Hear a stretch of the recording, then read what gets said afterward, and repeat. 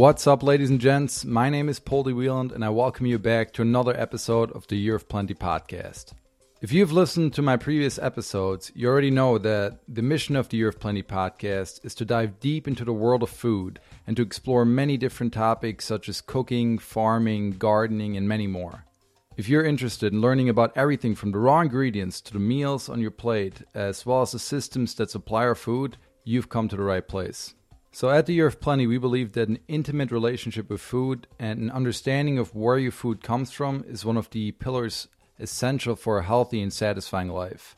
And that is why we will continue our mission to explore as much about food as possible. So before I started this podcast, I thought of several topics to learn about and share with you guys. One of these topics were kitchen herbs. So kitchen herbs play a huge role when it comes to cooking and have even been used, to treat health problems throughout history by many different cultures.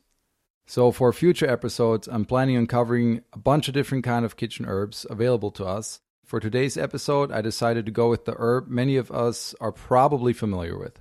This herb is used in many cuisines across the world. Maybe you've guessed it already, but I'm talking about basil, or often referred to as the king of herbs.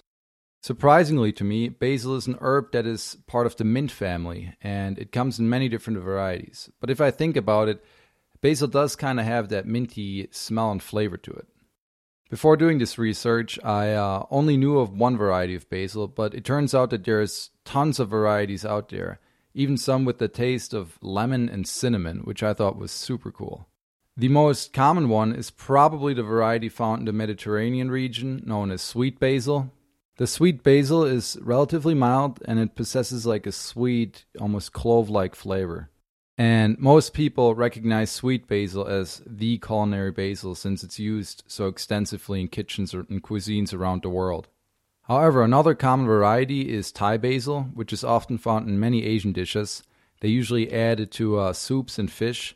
I'm not going to name all the varieties here in this episode because that would take way longer and you guys would probably fall asleep.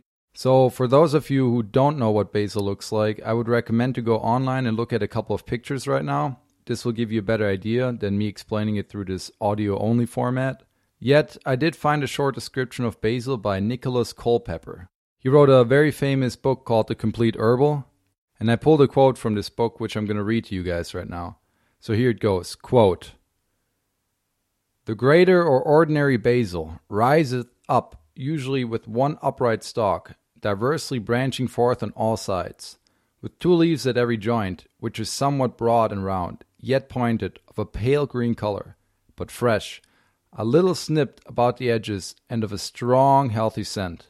The flowers are small and white, and standing at the tops of the branches, with two leaves at the joints, in some places green, in others brown, after which come black seed.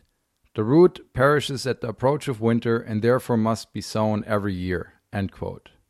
Now, it is probably hard to imagine what a basil plant looks like from this quote, but I thought it would still be kind of cool to hear what Culpeper, who lived several hundred years ago, had to say about the herb. So on that note, I really want to go into the history of basil a bit. I'm always fascinated about the history of food things. I also really love to learn about the ways our ancestors and people throughout history used these ingredients. For me at least, learning some of the history or even the stories around food really helps me to appreciate it more.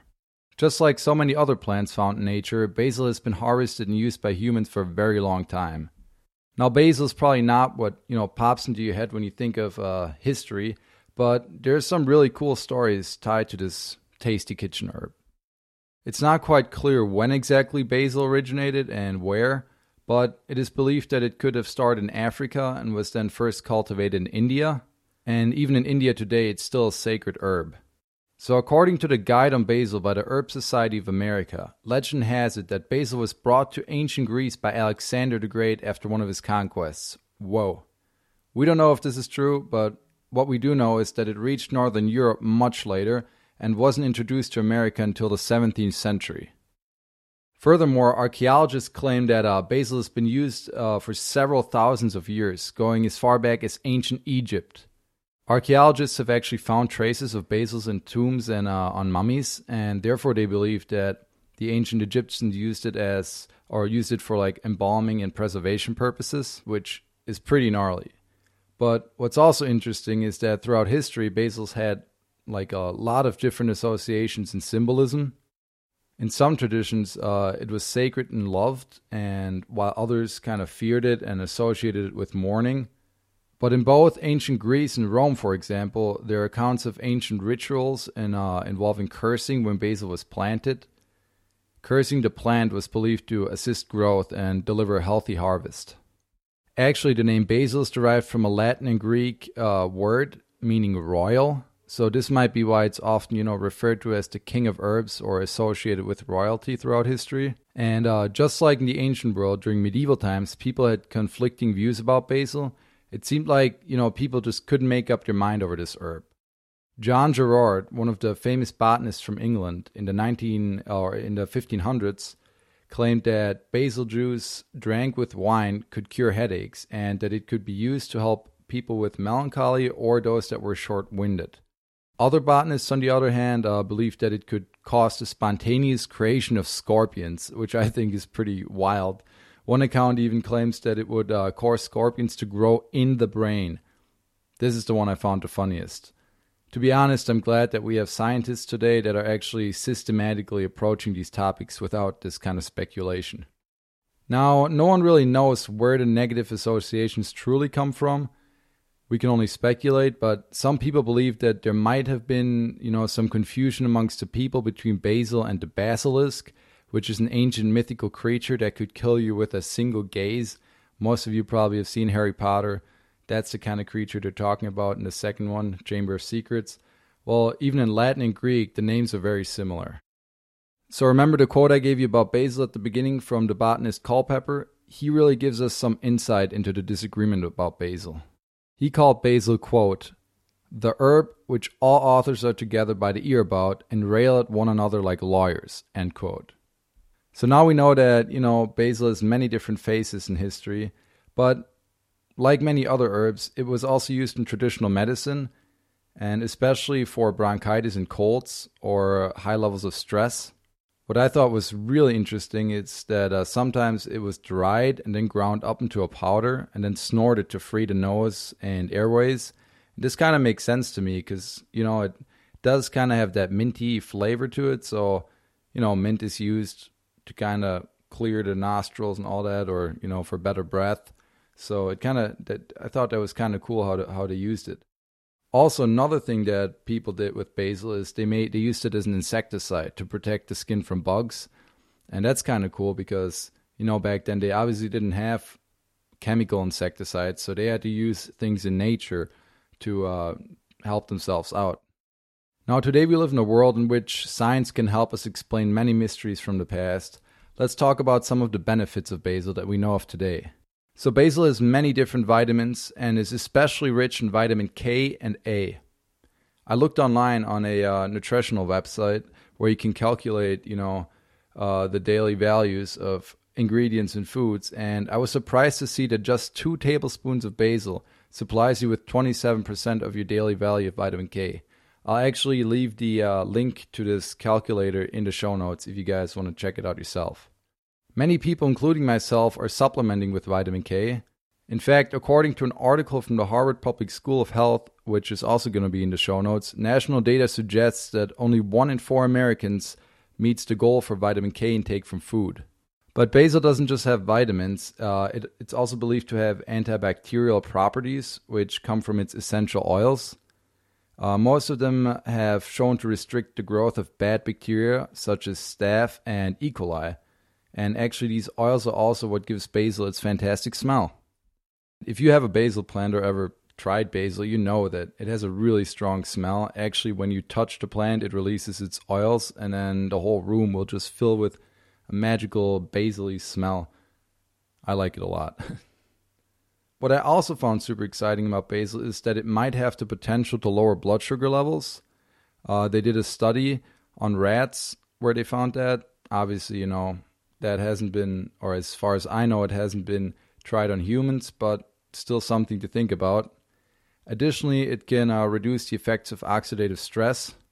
Like many other herbs, basil is rich in antioxidants. Adding more ingredients rich in antioxidants like basil, to your meals could really help reduce the oxidative stress in your body. and ultimately make you healthier, just a healthier person all around.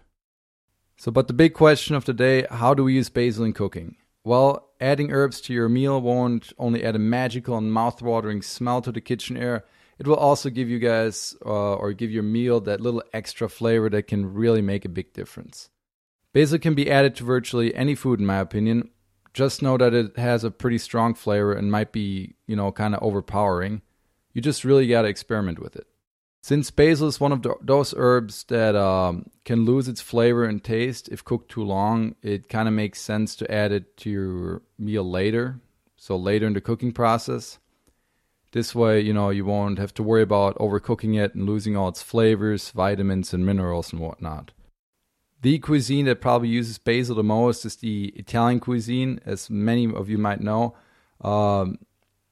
They have basil in Italy, they have basil in a lot of their dishes, and it goes well with chicken, fish, marinades, mushrooms, and a bunch of different sauces. Like a traditional Italian tomato sauce usually always has basil as an ingredient. It kind of fits well with almost any dish that is rich in tomatoes. One of my favorite side dishes is a mozzarella tomato salad with basil that my mom always makes. This salad is super easy to make. All you need is tomatoes, mozzarella, salt, pepper, balsamic vinaigrette, and basil. I'll repeat. What you're going to need is tomato, mozzarella, salt, pepper, balsamic vinaigrette, and basil.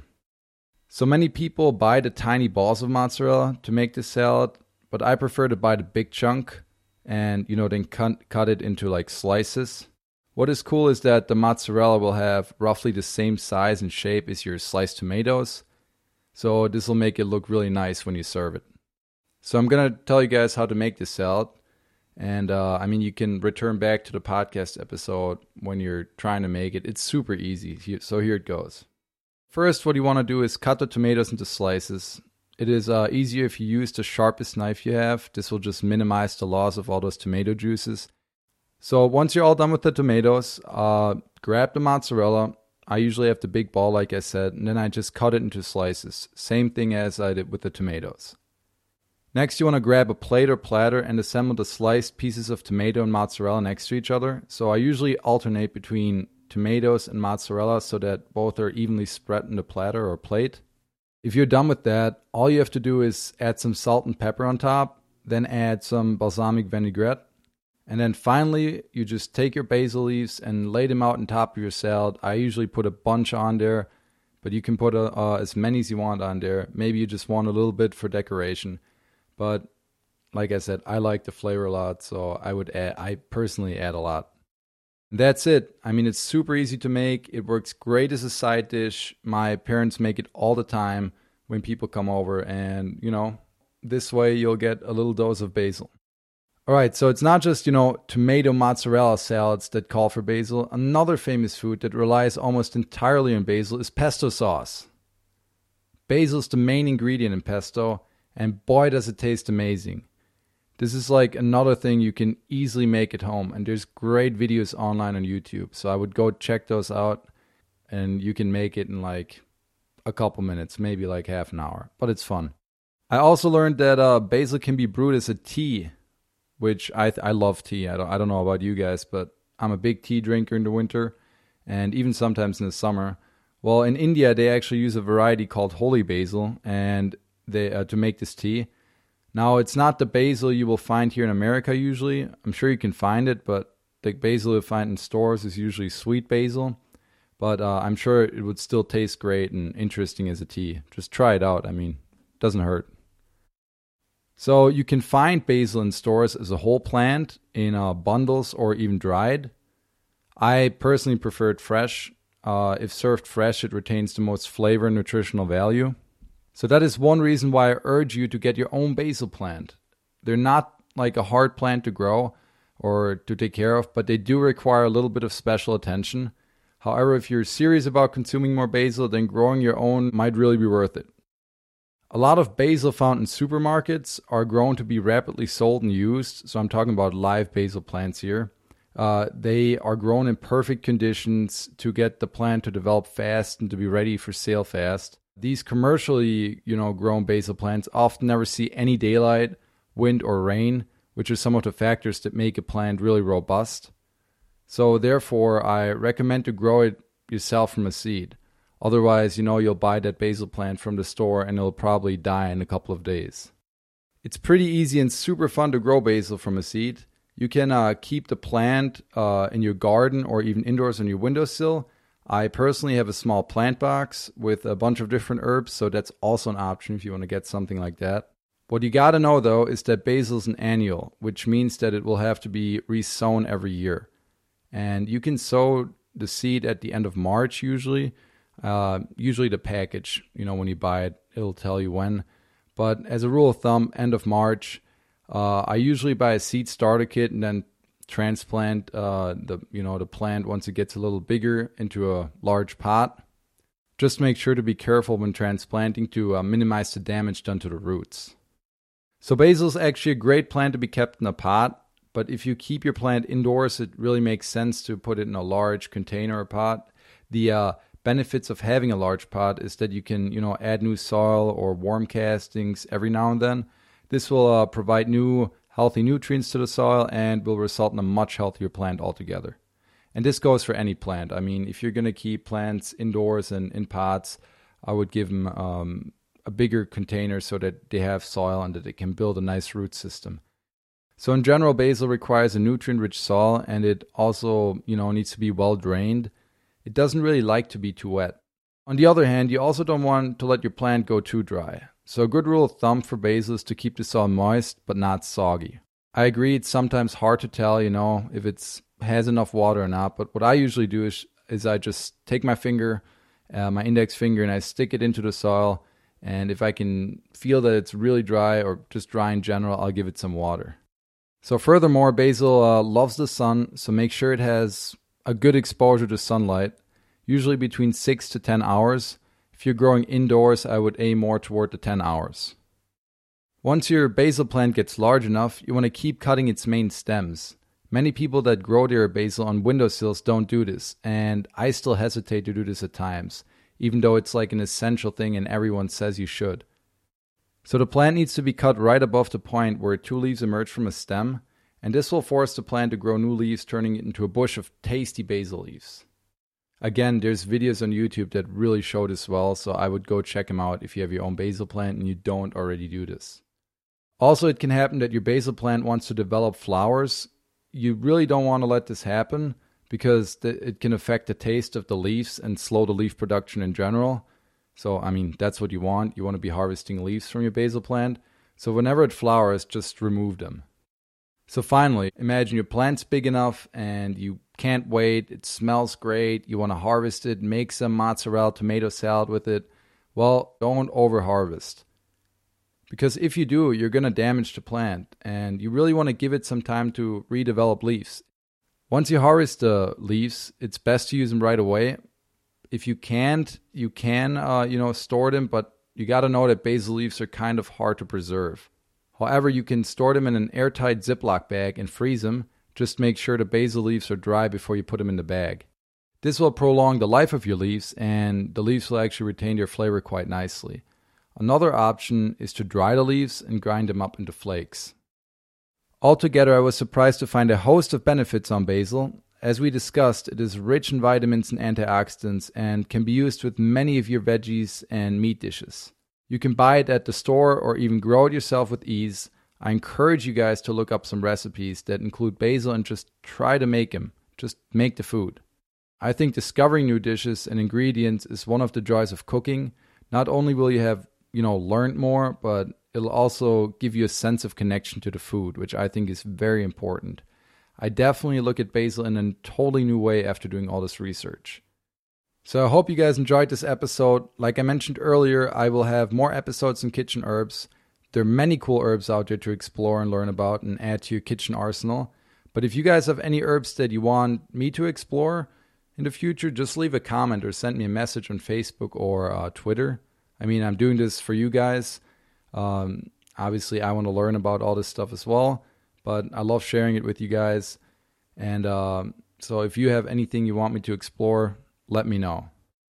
All right, guys, that's the end of the episode. Please subscribe on the Apple app. I'm hoping to get this podcast on other mediums like Spotify in the future. Right now, we're on Apple. You can also listen to the podcast online on our website, www.theyearofplenty.com, where I'll be posting this episode with its show notes. Also, please follow us on social media. We have Facebook. We have Twitter. If you go on our website, you can just, on the bottom, you'll see the links to Twitter and Facebook. So please do that. Follow us. Also, it would be great if you could leave a 5-star review on the Apple Podcast app. That's really what gets us, ranked, and that way we can reach a lot more people. All right, see you soon.